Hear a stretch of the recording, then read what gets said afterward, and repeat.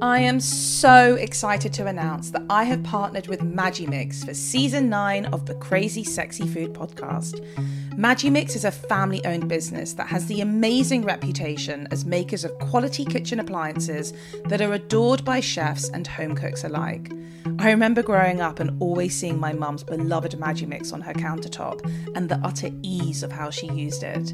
With their 30-year motor guarantee, these machines have always been built to last. They continue to be relevant as ever in the busy kitchen and make fantastic food processors that make your food go further and reduce food wastage. They are a godsend when it comes to batch cooking and using up leftovers. I use my Magimix every day. If you're ready to step into the world of Magimix with a new food processor, blender, ice cream maker, or any other bit of kit, then simply pop over to their website and use my exclusive code at checkout for a 15% discount. The code is MMCSF9. Don't forget to download the Magimix app, which is full of recipes, tips, and tricks. Make it with Magimix.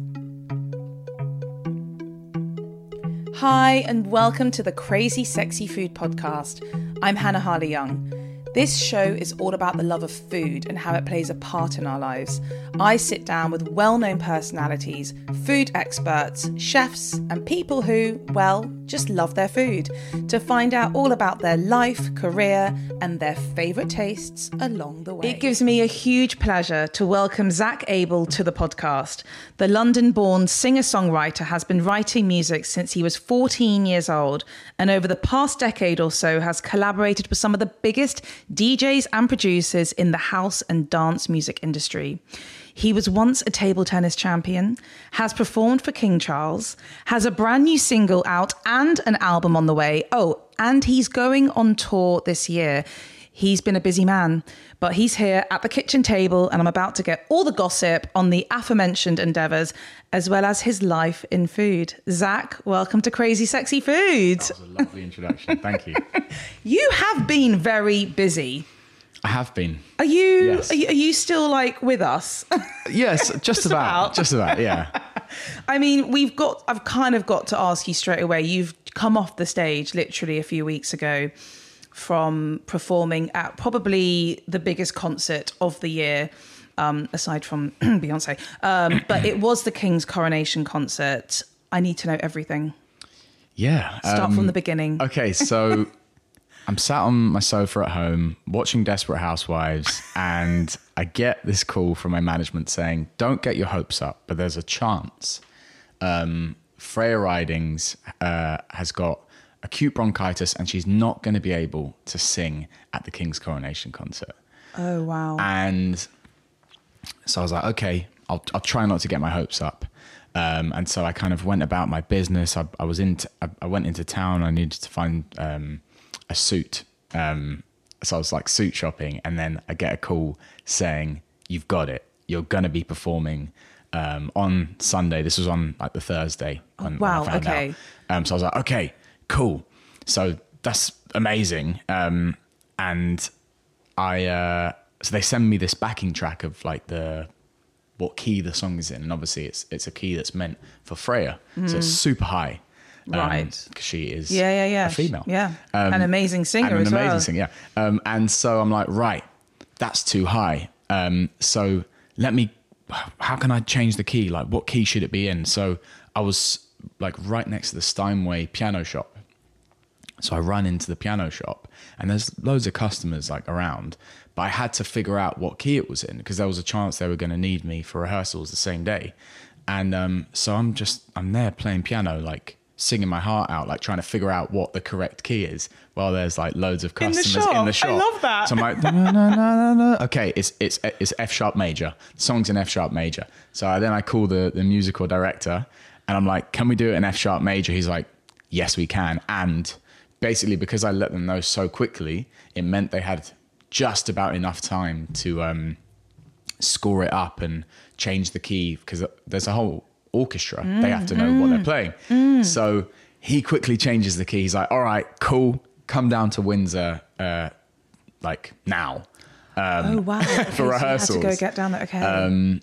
And I think if I hadn't have changed the key, then I wouldn't have had a rehearsal. Yeah. So I was really pleased with myself that I like managed to change the key in time. Incredible. Anyway, I then go to Windsor, do like my first rehearsal of it, and it went okay. I'd also never heard the song before. So I was like just frantically trying to learn the tune. Then the next day, try to find an outfit that was like worthy of a royal audience, which also fit me and my like T-Rex arms. I learned this about myself recently. I've got really short arms, so nothing on like off the rack fits me. So you got to get it all tailored. Yeah, which is bloody expensive. That and is really so annoying. time-consuming. I'm so sorry for your arms. Me too. I blame my parents. It's their fault. Anyway, yeah. Bloody found genetics. Found a place. Sorry, not a place. An outfit. And then got it tailored on the Saturday, and then Sunday did the performance. And I mean, what were those moments like just before you're going on stage, knowing that not just that you're performing to the royal family, to the new king, but also actually to like a world stage? I mean, I was watching it on TV. I mean, everyone was tuning in. It was pretty nerve-wracking. Yeah. But at the same time, I quite like pressure.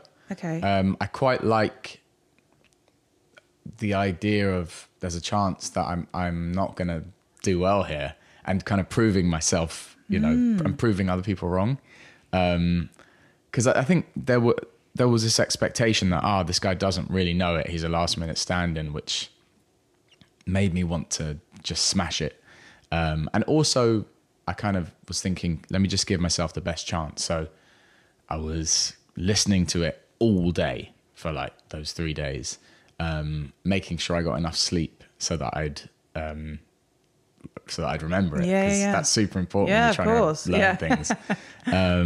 And yeah, it was, honestly, I can just say I did my best. And luckily, like, I remembered the words, and yeah, I remember on stage, I was just super present and focused. It was a very beautiful performance, and I was really blown away by it. So congratulations. Thank you. Did you get to meet King Charles? I didn't get to meet King Charles, but I got to meet Prince William. Oh, very nice. Who's lovely. He's very tall. He is very tall. A lot taller than I expected. Yeah, he is a tall guy. When I've been dreaming of him, I had never dreamed about him being that tall. But in real life... How often do you dream about him? I mean, most nights, yeah.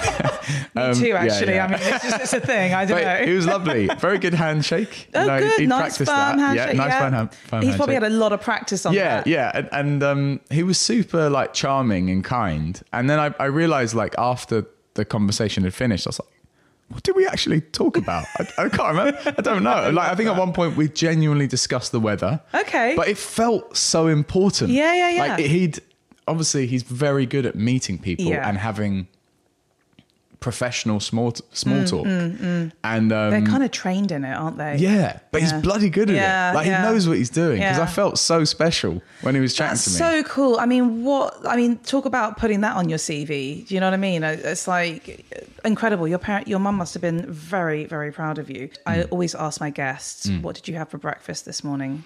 I had a breakfast smoothie. Oh, so, okay. Yeah, it was banana, oats, athletic greens, and protein powder.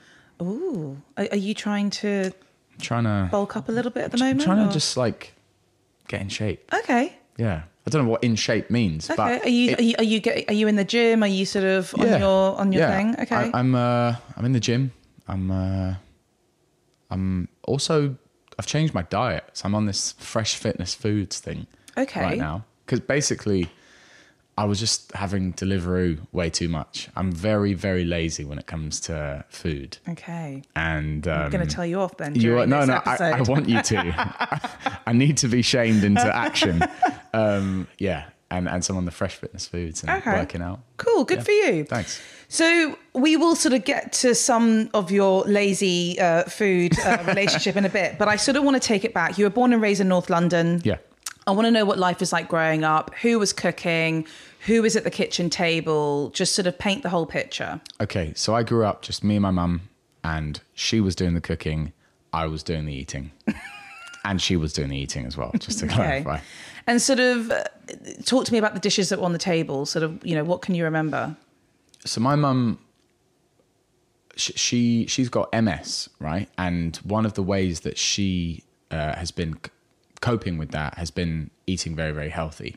And so it's really important for her to have like organic food and, you know, veg.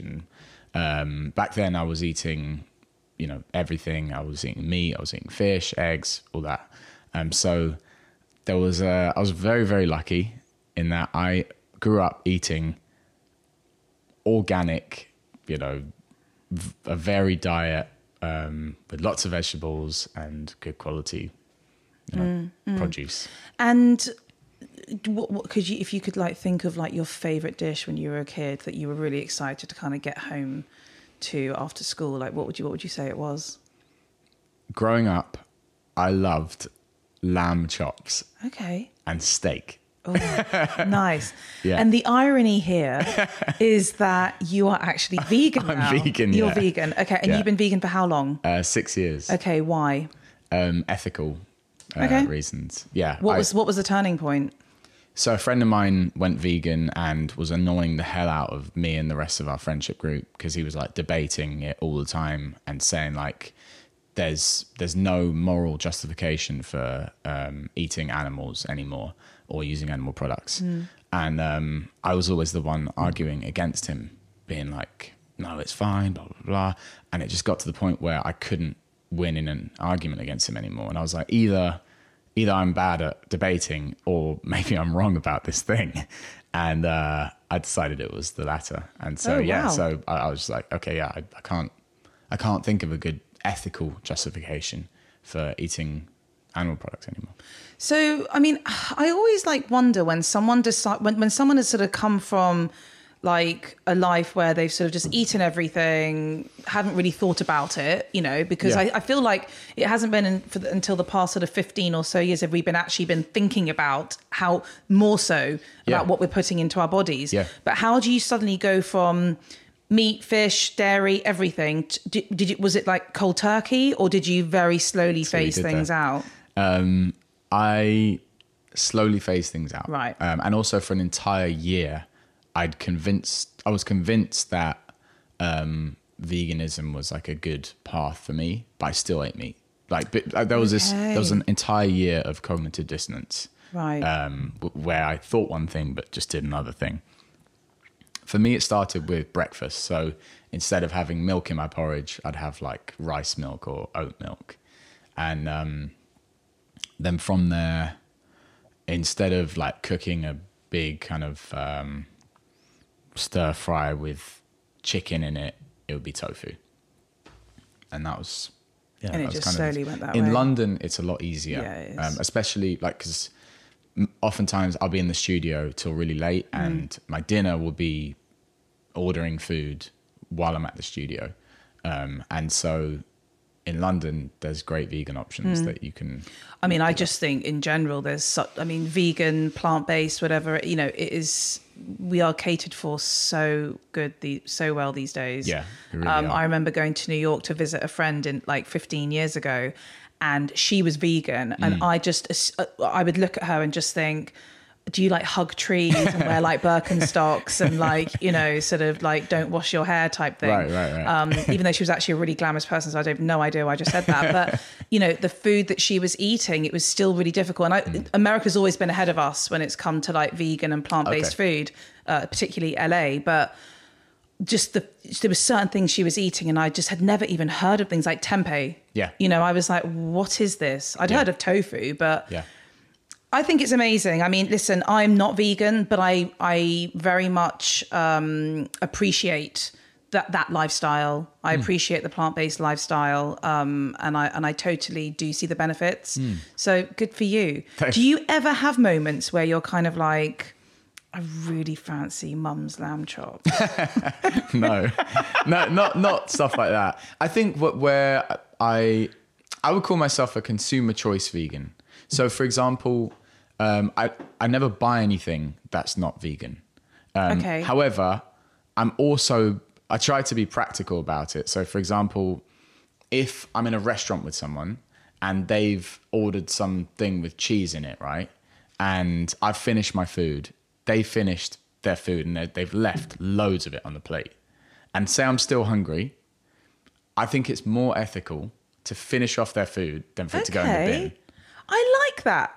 Even though I'm completely So you would eat a bit of the cheese? Yeah. Or would you just sort of push the cheese to the side, or? As in, I would, as in if it's like all mixed in, I'd probably fine. still, Okay. because I'm like, okay, what's the it takes more kind of energy and land to produce, you know, whatever product it is. It's more ethical if something's going in the bin to eat that. For me, it's, I don't really care about labels. I don't care about, you know, being called a vegan. That's not why I'm. For me, it's about, okay, what's something that I can do to reduce suffering?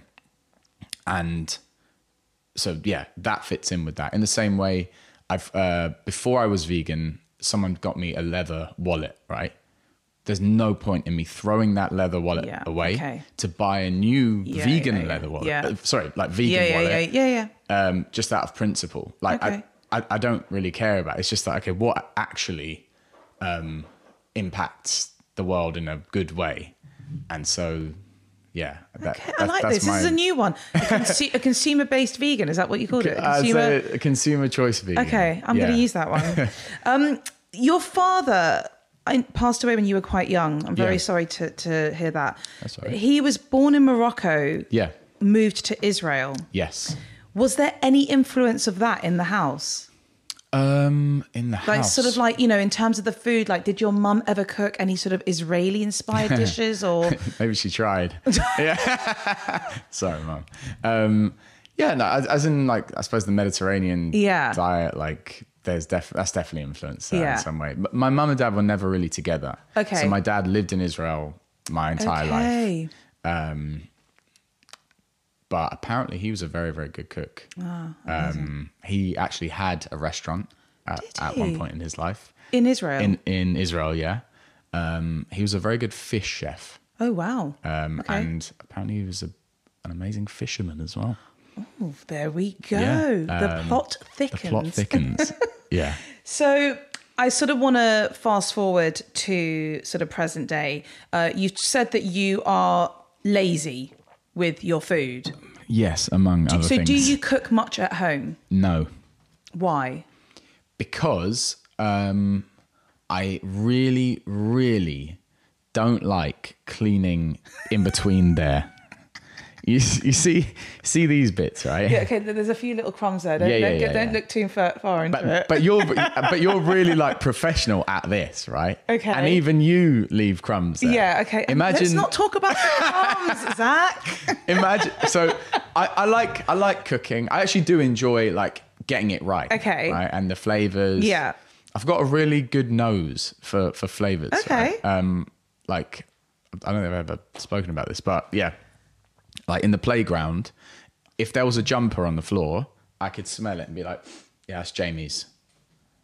Oh, I've got a really sensitive nose. So that helps. That's amazing. With cooking. So, okay, what did you think when you walked into this house? I was like, these guys, they're up to something. You're good. Okay, You're so, good. so you basically you don't like all the cleaning. I hate cleaning. Okay. Right? And then I've got quite an analytical brain in a lot of ways. So I was like, okay, how much does it cost to go to the shop in terms of time, spend the money in terms of ingredients, and then, you know, cook the food. You have to pay for gas or electricity, right? And then the time it takes and the effort to actually clean it. And bear in mind, like, say I'm cooking like a Thai dish, there'll be people who are better at me than cooking the Thai dish, right? Because they've done it for way longer and they're much better than I am. And then I have to clean it all up. And then I have to wait for it to dry. And then I have to put it away in the correct, you know, cupboard.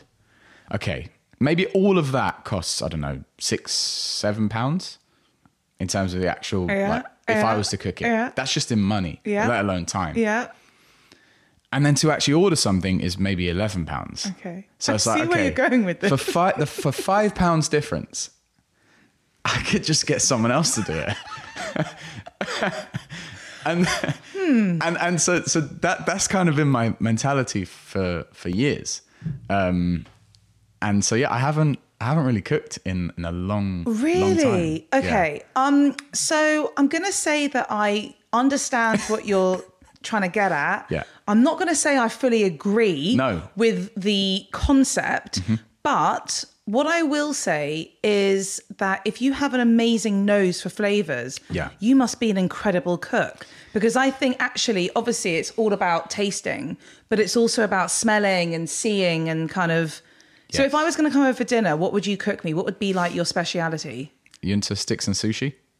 Wow. No, I'm kidding. No. The reason why you said that is very funny because it's a place very close to my heart. Okay, Because yeah. it was the place that I went sick. to on the first date with my now husband. Ah. Yeah. Okay. So what are you going to cook for me? Okay. So one thing I really like is a massive stir fry. So, start with some onions, chop them up, chop up the garlic, put it in, and then sweet potato. I don't know. How many people are you cooking for?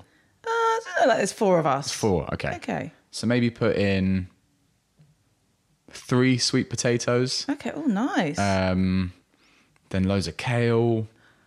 Put some Nice and aubergine in healthy. there. Courgettes. And let that simmer for a little bit. Get some turmeric, cayenne pepper, salt. Okay. And we're going to have some, And then- obviously and then we're going to have some tofu. Yeah, then some tofu Okay. afterwards, yeah. All right. What are I'll we do going to that one drink? last. Some wine. Okay. You into wine? Yeah, I like wine. Yeah, I love a glass of white, wine. red. I like a bit of rosé. It's the No, summer. I didn't say rose. I said white. I gave you 2 options. It's my house. What are you going for? I didn't buy any Really rose. looking forward to this, Zach. Okay, if we're doing a stir fry, actually, I wouldn't mind a glass of red. I'll do a glass of red. All right, okay, cool. bloody hell, So that's you're what we're- tough. Look, Okay, if I'm cooking, all right. you get what you're given. All right? Can't wait. So, just stepping away a little bit from the food because I want to kind of talk about your career. Before we get to the music career, I have to talk about your table tennis career that was within your teens. You were an English cadet national table tennis champion. I was. What is that, and how do you become one? Okay, so cadet just means under 15s. Okay. So I was between the ages of 11 to 16. I was ranked number 1 in England for my age group. How incredible, Zach! Thank you. That's amazing. That's amazing. Well Thank you very done. much. Appreciate it. How do you how did it all start? So it started in Gambia, actually. Wow. Yeah, Okay. so I was 6 years old and my mum had a friend in Gambia. She was like, we're going to go visit my friend in Gambia. And on one of the days, we went to this hotel, I think. And, or maybe in the hotel we were staying in, there was this table tennis bit. And one of the guys who worked in the hotel made me a bat from scratch, which is really impressive, like, when I think about it now. And so I started playing table tennis with him. And I had loads of fun. I was there for like 2 hours and my mum couldn't get me away. And then again, 3 years later, we were in Croatia and there was this kids club in like the hotel we were staying in. And I played against this guy who was like, I don't know, in his 20s or something. And I could beat all the kids. But then against him, it was more even. And I was like, man, I must be really good at table tennis. And then I get home. And we used to live like next to a park, and I was rollerblading in the park at like, I don't know, 6 at night, and my mum was with me, and she wanted to go home. I didn't want to go home, so I rollerblade away from her, and I see this guy running to a tree and back, like racing these 2 girls that he was with, and I was like, oh, can I join in? I was like maybe 9 at the time. He's like, yeah, all right. So I start racing this guy who's maybe in his, I think he's like 24 or something. And I'm like, so what do you do for a living? And he's like, I'm a table tennis coach. And I'm like, oh, I'll beat you at table tennis. I'm amazing at table tennis. And by this point, my mum had like caught up. And like, Zach, we need to go home. And he was like, you should come to this table tennis exhibition that I'm doing next week. So I go down to this exhibition and I realize I'm terrible at table tennis. Like the worst. And that really annoyed me. I was like, I want to get really good. I thought I was amazing. And now I've realized I'm whack at table tennis. And so I started like going to this club and training. And then within 2 years, I was like playing for England, and that was That is my thing. major. What an amazing story. Thanks. So what is the, I mean, I am terrible at table tennis. Thank you for admitting that, because No, table like, tennis is the one really- sport where everyone no. thinks they're amazing. That's actually I'm unusual. shockingly bad. Right. I'm practically Wimbledon level tennis player. Really? No. Oh. I can't believe you just got me I know.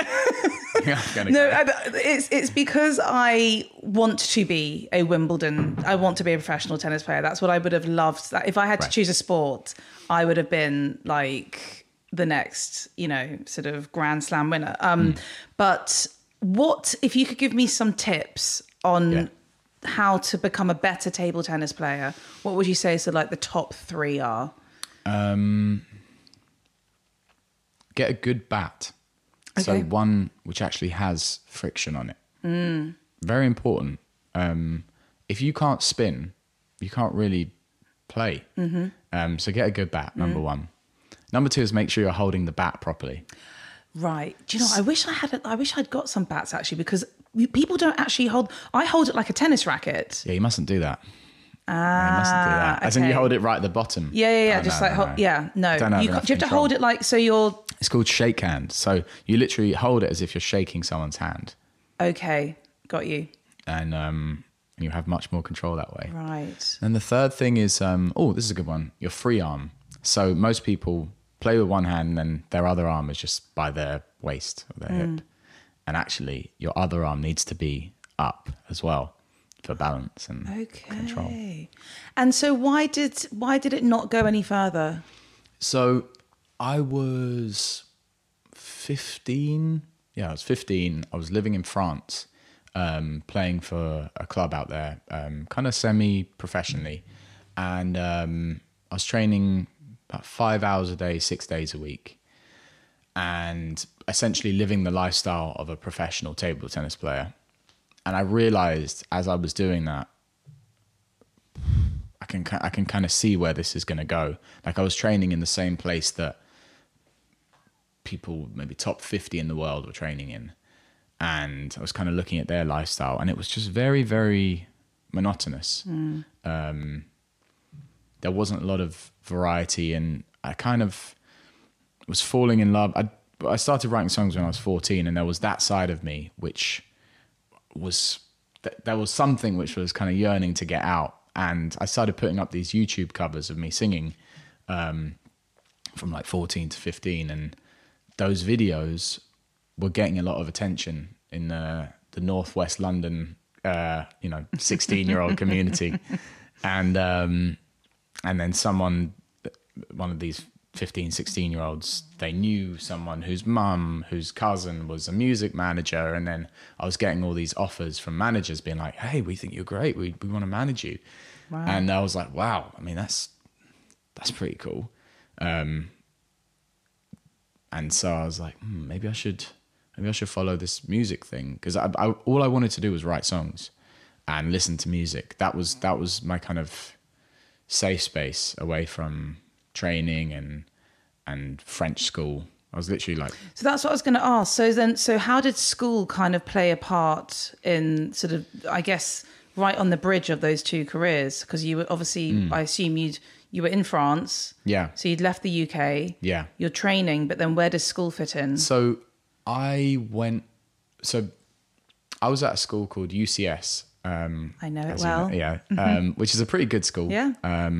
I had a full bursary to go there. Wow.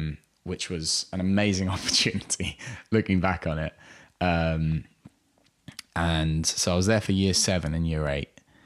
But all I wanted to do when I was there was table tennis.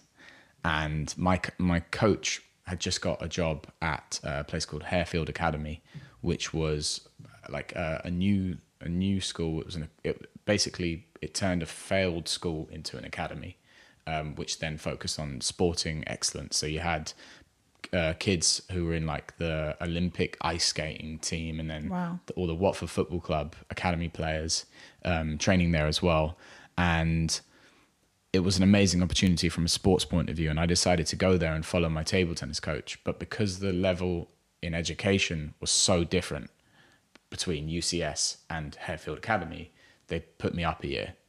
So it meant that I did my GCSEs a year early. Wow. And it meant that I essentially had a gap year at 15.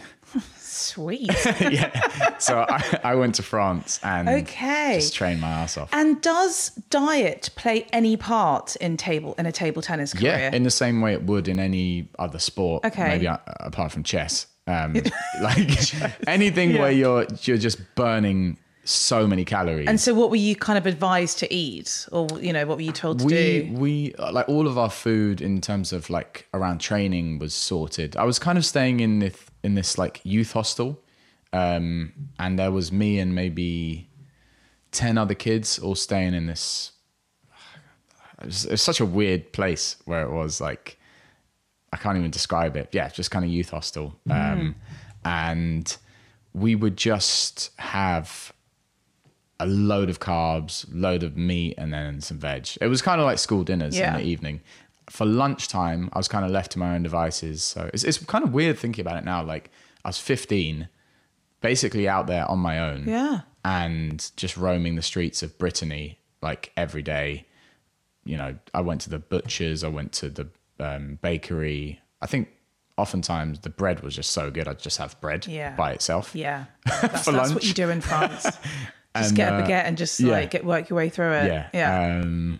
But yeah, it was cool. I learned a lot about myself and food as well, I guess there. I think one of the best food experiences I ever had was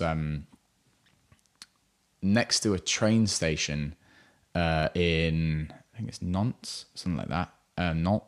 I don't know how you pronounce it. Nantes. Something like yeah.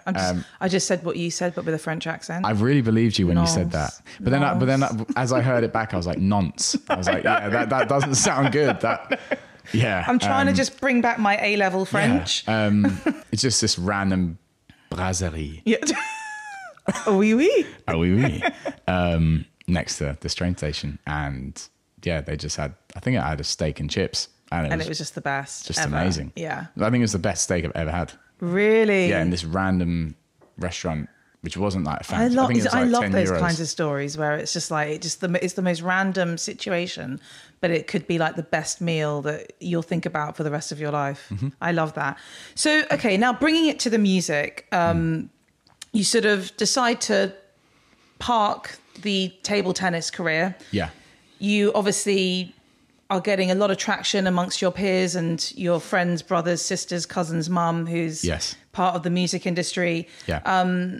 And I guess turn this into what would become a full-time career. Yeah. So I guess, so actually just like hearing about even your time in France, it feels like you kind of grew up quite quickly, in that sense. Yeah, definitely. So I guess going into the music industry, still in your teens, did that felt quite sort of not that different to if you had been at home, at school, living with your mum the whole time, I guess? Yes. It was similar in that it's a very pressurized thing. It's not a team sport, music. You're kind of on your own in a way. And I was used to being quite self-motivated and dealing with high pressure situations. So in that respect, there's a lot of similarities. Also, I suppose resilience. There's often times where you lose matches and you have to learn from it. And equally, there's been times where I've been on stage and just absolutely everything goes wrong. Yeah. And you just have to dust yourself off and try again, like the late Aaliyah once said. Mm-hmm.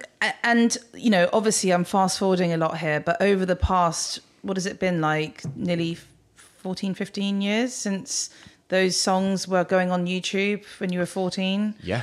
Wow. You've collaborated like with some like really big names. We're not talking just like, some like back end DJ. We're talking like people like Gorgon City, K Tronada, Don Diablo, Kygo, Avicii. Mm-hmm. I mean, these are like world famous DJs, producers. What's it like being in the room with some of these people? I mean, it's amazing. I think just knowing that they have such a huge kind of plethora artist they could be working with, and they've chosen to work with you, is a massive compliment. And yeah, I don't take the opportunity lightly. Do you ever get sort of nervous around any of, or like, not nervous, but there's certain people I think in my life who I've, had the privilege of meeting, and I'm always a bit like, I can't believe I'm like, with this person, or even people actually that have been on the podcast sometimes. It's amazing. Are you feeling that right now? Is it? I mean, I'm honestly, I had a little cry earlier. Yeah, I had a cry earlier. I was very like excited and nervous. That makes sense. That makes sense. I sang at the coronation concert. Exactly. Yeah, just so you know. I mean, you are Beyonce status now. I didn't want to say it, but you've said it. You are. You've totally made it. I needed that. Thank you. But you have a new single out right now as we are recording, which is called Dance With You, The Comeback. And it's co-written with Tom Misch. Tell us about the track. I think it's wicked. Thank you. The video is amazing. You dance in it. I love it. You got some serious moves. Kind of what inspired it? The inspiration for this song was literally just us feeling so kind of pent up after the lockdown. We weren't able to go out dancing and like just meeting people and shouting and getting sweaty in clubs. And I just wanted to write a song about that. It's literally as simple as that. I wanted to write a song about I just want to dance. With this tune, it was me, Tom, and a guy called Johnny Latimer, who is a really amazingly talented writer. I've written with him before. We wrote a tune called These Are the Days, which is the first song I ever put out of my own. And I was jamming on piano. Tom was on the guitar. And so we just kind of jammed out some chords. Tom's just got this real amazing disco vibe about him, and very kind of soulful ways of playing things. And so we started there and then kind of jammed out some melodies. I think the chorus came first. It's very catchy. It is quite catchy, yeah. Yeah, annoyingly catchy. That's a good thing. Yeah. I also feel like I'm most certainly not kind of in a place to be like a music critic or anything, but I feel like post-pandemic, we sort of, not to talk about it, but, we went through a really awful few years. And I feel like the music that's coming out now needs to be this kind of happy music, celebratory music that actually literally gets you up dancing, because we didn't get to do that for so long. Yes. And I'm sort of like accepting all of this, these tracks with like open arms, because this is what we need. Yeah. And that literally does what it says on the tin. Thank you. Yeah. So well done. That was the reason for making it. Exactly that. But so let's talk about these dance moves, because you're a bit of a good dancer in that. I'm a bit of a good emphasis on a bit of a good dancer. I agree with you. Listen, I gave you Beyonce status. I'm not going to give you everything. No, you can't. You can't. No, you have some wicked dance moves. But is that something that you've always loved doing?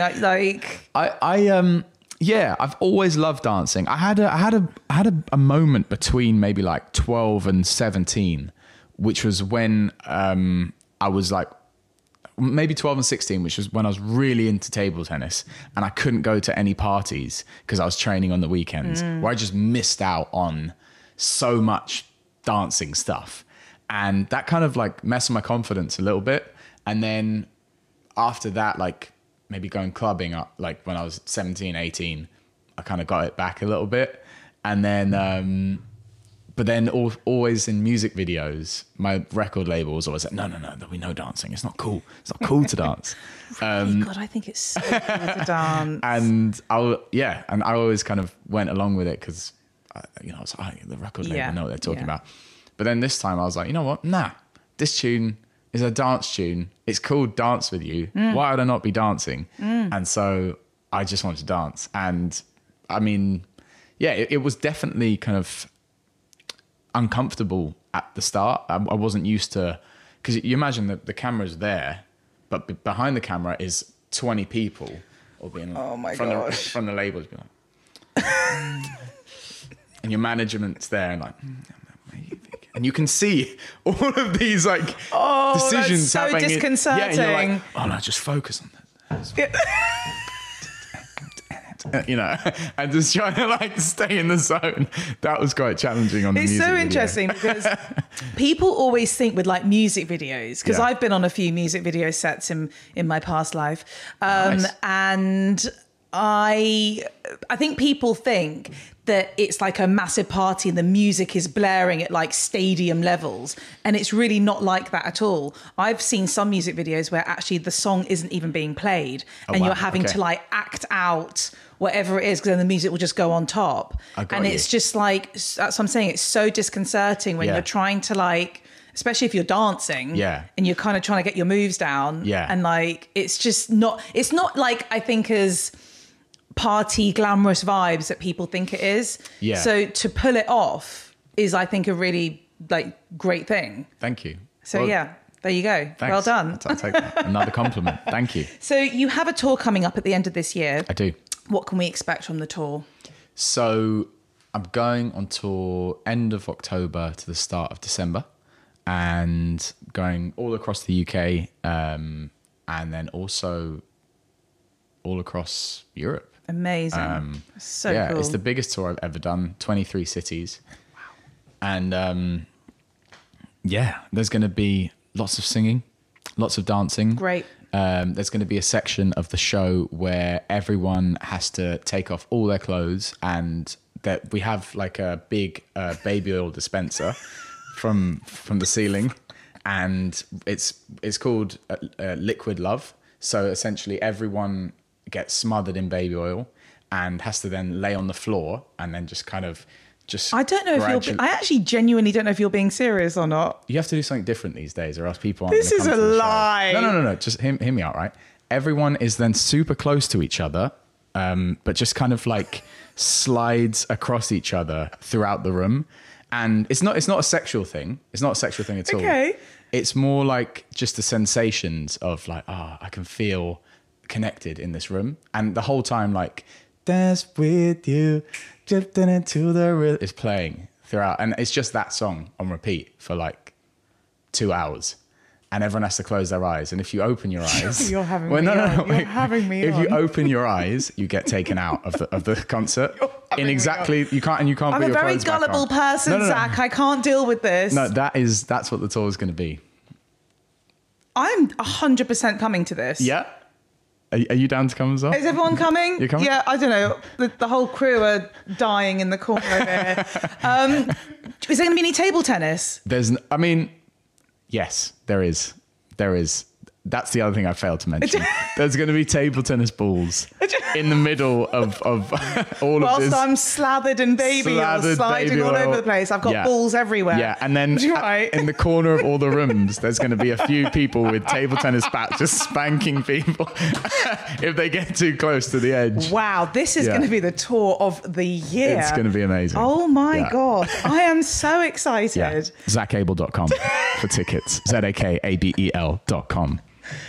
Get your baby oil ready. Can I bring my own oil? No. Oh, okay. No. So you're supplying everything. Because we're sponsored by Johnson & Johnson for this tour. They've given us loads of money. Oh, wow. And that's why it has to be. That's really exciting. Yeah. So is it, when people get their tickets, they're going to have like a little special, like, I guess, some information on, you're going to be getting all your clothes off. No. Okay. They just, okay. It's better. So they hear it here first. We've done our market research and the results seem to be better if they don't know. I think so too. Yeah. Okay. I'm excited. I'm sure everyone else is. Yeah. When you are on tour, when you are performing, I always love to ask musicians this. What's on your rider? What's on my rider? Coconut water. Okay. Yeah. Nice. Refreshing. Yeah. Love that. What else is on my... Lots of fruit and veg. I've read somewhere that kiwi has more vitamin C than tangerines and oranges. It does. And when you're touring a lot and, there's loads of adrenaline, you want to have your vitamin C. So what about any drinks? You going to have a little something just to kind of toast to the evening? I don't drink when I'm touring. Oh, good for you. So it's not for me. Sometimes the band want beers. So if they want beers, we'll just put that on the rider.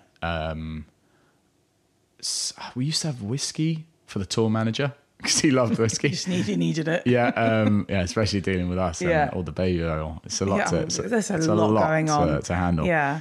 What else do I have? Hummus and carrots and stuff. Nice. That's pretty good, yeah. Okay, so super healthy. Yeah. Your head's in the game. You know, Yeah. you got a lot of sort of sliding around to do each night. There's Yeah. a lot going on. Lots going on. Okay. Yeah. And I always find this one fascinating because I've read about a lot of performers in terms of like how they adjust their eating schedule when they are on tour or they're performing somewhere, in terms of, you know, do you eat a certain amount of hours before you go on stage? Yes. Are you adjusting what you're eating according to the nights that you are on? Like, how do you sort of navigate that? I always try to finish eating at least like an hour before I'm supposed to go on, just because otherwise you might be in a bit of a food coma. And I've had that, and it's so rubbish because you want to give energy and you're still kind of like digesting. Yeah. So yeah, I try And to what would leave you an hour. normally eat before you go on? And anything. Okay. Yeah. I just need energy. Yeah. Um, Cool. Nice. When you are out and about and you've got your days off, and you're going to love this question, where are some of your favorite places to eat out, seeing as you don't really cook? So basically, where are you eating out every day? I like Club Mexicana. Yeah. It's really good. It's kind of like vegan Mexican food. It's really nice. And yeah, so whenever I'm in Central, I'll try and go there. Where else do I really like? Tombo. What's that? So it's a Japanese restaurant in South Kensington. Okay. And it feels super like authentic, which I cannot be trusted on because I've never been to Japan. But it feels authentic. It's what you would imagine. It's what you'd imagine. Okay. A Japanese restaurant in Japan. Cool. Would be. Nice. I'll check that They have out. amazing like matcha and loads of like matcha desserts and some really good vegan options there. But it's not a vegan restaurant, so you can go there if you're not vegan as Yeah. well. What 3 items are always in your fridge? Athletic greens. That's it. No, I'm not accepting that. Bananas, Okay. but it's a lie because I have them out. They're not in my fridge. And eat maybe easy peeler tangerines. Yeah. I'm really looking forward to dinner at yours. We're going out for dinner. I know. You're doing a delivery. You're ordering something in. I knew it. Okay. I always end my conversations with some very quick fire coming to an questions. end. I know, but we can continue. Okay. What else do you want to talk about? No, to be honest, that was it. We can do a therapy session if you want. All right, cool. Okay. What, you want a therapy session? Or? Yeah, all right. Okay. So I'd like to talk about how I've been feeling lately. how have you been feeling? What's Great. been going on? Good, thanks. What about you? I'm okay. I'm a little tired Yeah, today, yeah. but I'm Okay. good. Okay, I'm cool. good. I'm just very happy to have you here. Thank you. I'm glad to be here. I'm glad we move- got out of that way. Yeah. All right, let's do the quick fire. Right. These are quick fire. Yeah. I find that my guests do like to talk a lot on these answers, and I've realised I've got to be a bit stricter about it. Fine. Okay. So, what is the craziest food you've ever eaten? Durian. Oh, I know what that is. Yeah, stanky. Yeah. Where did you eat that? It was an Asian supermarket Okay. place in Colindale. Oh, wow. They had a specific durian stand outside, which bet is they quite did. smart. Yeah. Outside, and of different, varying hardness. Okay. So blue was soft durian, yellow wow. was a bit harder, red was like the really hard stuff, and so we always went for blue. And what do you think of it? Yeah, it's good. I haven't had it in a while. Yeah. I've tried durian ice cream, which is sold at an Asian ice cream parlor in Soho. For anyone that doesn't know what durian is, it's a fruit that is found in Southeast Asia or around about. And the smell is what it's most famous for, which is essentially the smell of like methane gas, i.e. a fart. Yeah. Which for some people, they're into. Might be their thing. Yeah. Each to their own. Each No their judgment at this table. Nope. Okay. What has been your most memorable meal? When I first went vegan, I met this guy called, I know it's supposed to be a quick fire thing. That's okay. I met this guy called Brett Cobley, who went by Epi Vegan at the time. And he's like a vegan food chef / influencer guy. and he put out to his followers, who should I interview? And they all said Zach Abel. And so he messaged me and said, hey, can I cook you some food? And I was like, yeah, cool. And I was like, where do you live? He's like, Birmingham. So I'm like, all right, should I come to Birmingham then? He's like, yeah, all right. So I got on a train to Birmingham and he cooked me dinner in his house. And it was this mushroom tagliatelle, but it was like vegan and it had this soy cream thing in it. And it was amazing. I'd literally only just went vegan, and I wasn't sure, if things could still be tasty. Yeah. And they really were. Oh, wow. It was, it was amazing. Super. There was tarragon in it. Oh, nice. Very nice. Tarragon, yeah. It's funny because I do think, I know now I'm now getting away from the quick fire thing, but I do think that it's different now. But when veganism became a lot more fashionable and a lot more people were doing it for various reasons, I think the worry was, can things taste delicious and tasty? And they really can. They really can. Yeah. You just got to be, I think you just got to be a bit more creative about kind of, what you're doing and what you're putting into the dish. Yeah. So there we go. Okay. The most important question of the day. My favorite snack of all time is a packet of pickled onion Munster Munch. Cool. What is your favorite flavor of crisps and why? Oh, you know what it is? It's those vegetable ones from Tyrrell's. Okay. So the beetroot, sweet potato things. That one. So you're not going to know this, but I have a slight love-hate relationship. I just don't like the crisps I don't like Tyrrell's crisps. Okay. The vegetable ones, why? I just find them quite an offensive crisp. In what? As in like... I just think they're quite offensive. I think they're too crunchy. I think the flavours aren't great. And I think they're priced way too high for what they are.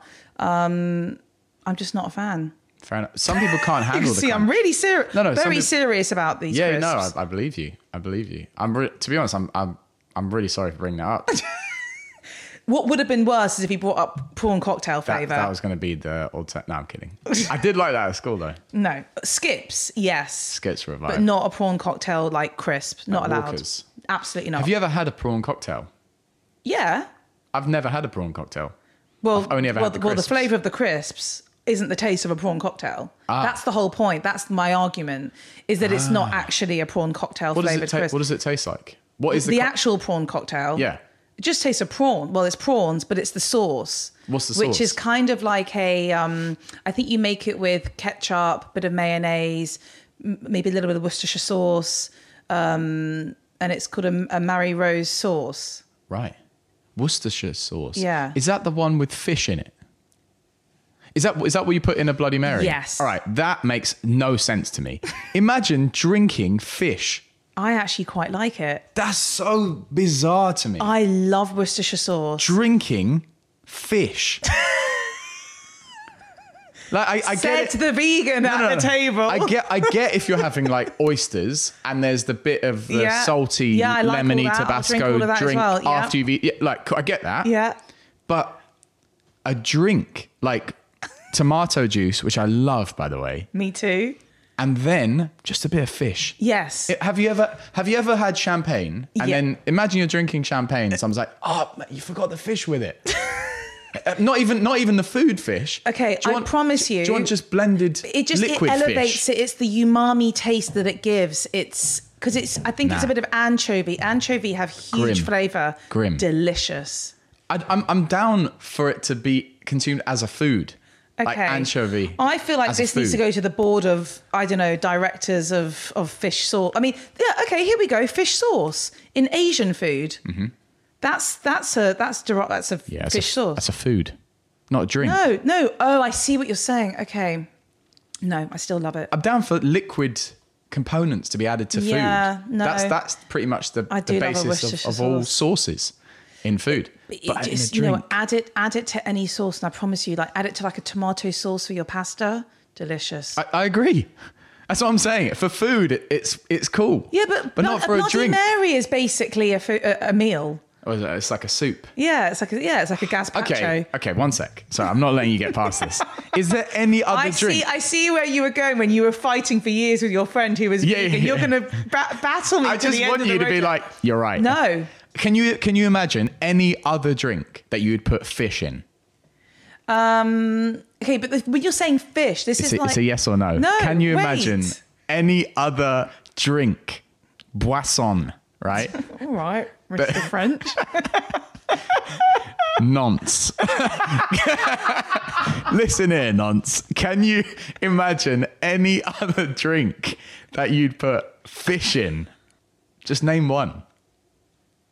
I'm trying to think if there's a way to put a bit of like oyster sauce, the juice from an oyster into like a dirty martini, because I have had dirty martinis with like pickle juice. No, I have had a dirty martini with oyster juice because I went to a shucking course once, and it was the What course?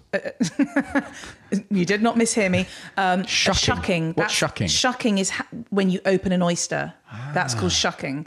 Also, sorry, not trying to change the subject, but did you know that this is what I've heard? Yeah. So I don't know if it's like actually the truth. Apparently, oysters are considered vegan. So this is a because they don't have a nervous subject. So I system. actually eat oysters. Okay. And I eat all mollusks because they don't have any central nervous system. Okay, so that's mussels, So mussels, depending clams. on what vegan you speak to, some people would say I'm vegan. Yeah. Some people say I'm not vegan. Okay. For me, it's about not causing any harm. Yeah. Okay. So yeah. So then you have confirmed what I thought, which is oysters. In my opinion, you're right. But then there may be someone who knows more about it than I do who'd be like, no, you're dead wrong. Well, we'll find out, because I'm sure there'll be someone on social media who's going to have something to say. We will. Yep. There always is. We never got to the bottom of this, so we will let everyone know at a later date if I agree with you about the fish in a drink. But right now, we're going to have to agree to disagree on that one. Understand. You know, it's just the way of life, I'm afraid. This is the most unquickfire set of questions I've ever done in my life. Next question. What food sums up happiness for you? Watermelon. Yes. Because you have it when it's sunny, and summer for me is a smile. I agree. I love that. Oh, I do love a good watermelon. Okay, final question. Live to eat or eat to live? I'm a live to eat.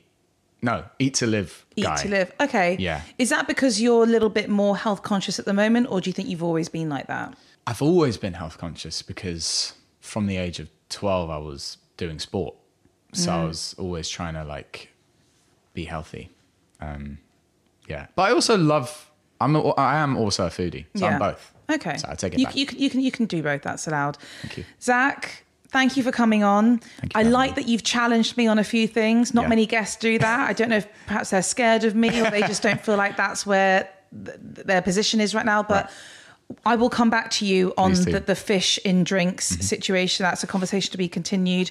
Best of luck with the tour. Best of luck with all the music that's coming out this year. Zach, Abel. Thank you for having me. Thank you so much. Until next time. Thank you for listening. If you love what you hear, please subscribe and review. Don't forget to follow me on Instagram at Crazy Sexy Food and check out the Crazy Sexy Food YouTube channel. Until next time, bye.